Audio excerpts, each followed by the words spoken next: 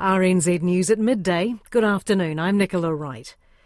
Tributes have been pouring in for the off-duty New Zealand soldier killed in Ukraine while fighting on the front line. It's understood he was Dominic Aberlin. Our political reporter Giles Dexter has more. Dominic Aberlin was on unpaid leave from the New Zealand Army at the time of his death. RNZ has been told he was highly regarded as a soldier and a man. Sources have told RNZ he was hit in the body armour chest plate while attacking a Russian trench line. It's believed a US-born fighter was also killed. Defence Minister Peeni Henare has offered condolences to Dominic Aberlin's family. A Russian rocket strike on a railway station in eastern Ukraine has killed at least 22 people and injured dozens more. It comes as Ukraine marks Independence Day and 6 months since Moscow's invasion began. World Watch's Perlina Lau has more. Ukraine's Volodymyr Zelensky announced the attack during a video address to the UN Security Council. Ukraine says 4 carriages were on fire and 5 of the victims burnt to death in a vehicle. An 11-year-old boy was also killed. The attack took place in a town between Dnipro and Donetsk. Mr. Zelensky had been warning Russia could do what he described as something cruel to disrupt celebrations. Russia has made no comment and has consistently denied targeting civilian infrastructure. The Emergency Management Minister has touched down in Marlborough for the second time this week. Kieran McAnulty visited the region on Monday when he flew over the damage wrought last week by heavy downpours. $100,000 was committed to Marlborough's Mayoral Relief Fund. Communities in Havelock, Rye Valley, Canvastown and Orkiwi Bay are among the worst affected areas, where houses remain isolated due to extensive slips on roads. The Marlborough Mayor says ground above some houses is still visibly shifting, and crews are on standby for more damage, with rain due to set in this afternoon. RNZ will join a convoy with the Minister to Havelock to inspect the state of the roads this afternoon.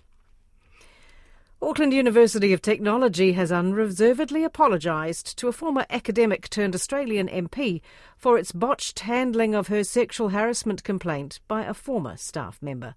In a joint statement with the university issued today by the Office of the Human Rights Proceedings, Dr Marisa Patterson says she's suffered long-term distress and implications from what happened, and the apology is public recognition of that. She says her statement is not one of forgiveness, but a public step in leadership. Chancellor Rob Campbell says AUT recognises Dr Patterson's courage in coming forward. He says the university is already working to respond to the 36 recommendations from an independent review. A police officer has been charged with injuring the passenger of a car by stomping on his head after his arrest in Invercargill. The man was one of 3 people pulled over in a speeding car in 2020. An independent Police Conduct Authority report into their arrests has also found police were wrong to use a dog to pull the driver out when he refused to go to the station for a breath test. The officer pleaded guilty to a charge of injuring by unlawful act and was discharged without conviction. The authority also found the dog handler wasn't justified in kicking the driver on the ground. US military officials say another round of airstrikes has been carried out in eastern Syria. It's the latest attack on groups linked to Iran's powerful Revolutionary Guard, the BBC's Sanjay Dasgupta reports. A spokesman for the US Central Command said Wednesday's strikes were necessary to protect American personnel. The monitoring group, the Syrian Observatory for Human Rights, said the airstrikes targeted the Ayash camp in Deir ez-Zor, run by Shia fighters. Deir ez-Zor is a strategically important Syrian province that borders Iraq. About 1,000 US soldiers are operating out of military bases there, as part of a global coalition against the Islamic State group. Iran routinely denies arming militia groups targeting US forces, despite evidence of weaponry linking back to them. The police in South Korea have confirmed they have been asked by the New Zealand police to cooperate in the investigation into the remains of children found in Auckland. Finn Blackwell reports. Kang Ki-taek, the director of the Interpol Assistance Division at the National Police Agency, has told RNZ officers got the request, but he wouldn't comment further. The police here have also refused to say more. A relative of the 2 children whose bodies were found in luggage in Auckland is believed to be in South Korea. An NPA official has told Associated Press the woman is a Korean-born New Zealander in her 40s, and police here suspect she is the mother of the dead children. Records show the woman arrived in South Korea in 2018, and there is no evidence of her leaving the country since. The All Black selectors have stuck with the same starting lineup that beat the Springboks for Saturday's Rugby Championship game against Argentina in Christchurch. However, the Blues back Stephen Perofeta is set for his debut after being named on the bench in place of Beauden Barrett, who's unavailable with a neck injury. Meanwhile, there are 8 changes to the Black Ferns team for the second O'Reilly Cup game against Australia in Adelaide on Saturday. And fullback Grace Steinmetz and prop Santo Taumata are set to make their debuts. There'll be more on the teams coming up in sport in Midday Report. It's almost 6 minutes past 12. Pay television provider Sky TV says it's on the verge of sewing up the broadcast rights for next year's Rugby World Cup. The company lost out on the valuable rights for the 2019 tournament to Spark Sport. Sky revealed it was in advanced talks with World Rugby for a wide-ranging deal earlier this year. Following media speculation, it had beaten out rival bids from Spark Sport and the owners of TV3. Following the release of the company's full-year results this morning, Chief Executive Sophie Maloney says she hopes to announce a deal in the next few weeks. Cyber security agency CERT says romance scams are an increasing threat. Reports of dating scams have gone up steadily, as Felix Walton reports. According to CERT's quarterly insights, there were 72 reports in the second half of last year, but 110 in the first half of this year. CERT says scammers use dating apps to build trust with victims, then ask for money, gifts or personal details. The organisation is encouraging users to be wary of people who aren't willing to meet up in person.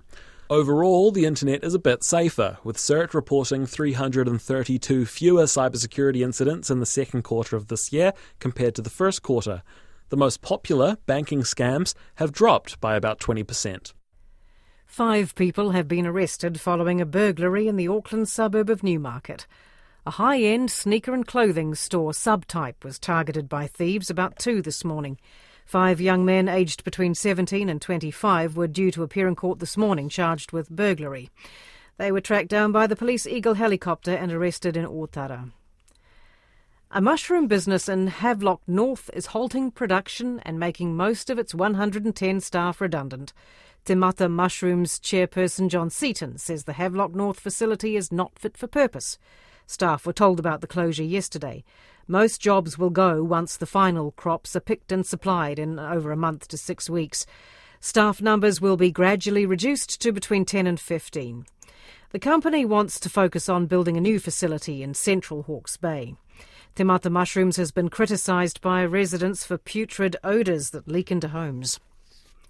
Contact Energy is welcoming a review of its consent to operate Clyde Dam in central Otago. The Otago Regional Council announced yesterday it's taking the rare step of reviewing parts of the consent. It'll look at the impact of the operation on the Kawaro arm of Lake Dunstan. In recent years, the water there has become shallow and at times smelly and even dangerous due to accumulating silt. Contact's head of hydro generation, Boyd Brinsden, says they welcome the opportunity to clarify the terms of the consent, but he says the electricity giant believes the Kawaro arm is destined to become a braided river. A secondary school's basketball premiership will go ahead in Nelson this weekend despite the region's state of emergency.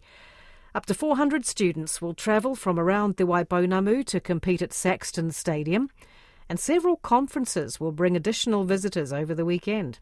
Civil Defence Controller Alec Laverdis says there's capacity for extra people, but visitors should be wary of water use and limit travel when possible. For the visitors that are coming to conferences, I wouldn't advocate driving around, especially on roads that are already massively congested. And it's just a prudent, practical approach. You know, we have a state of emergency for a reason.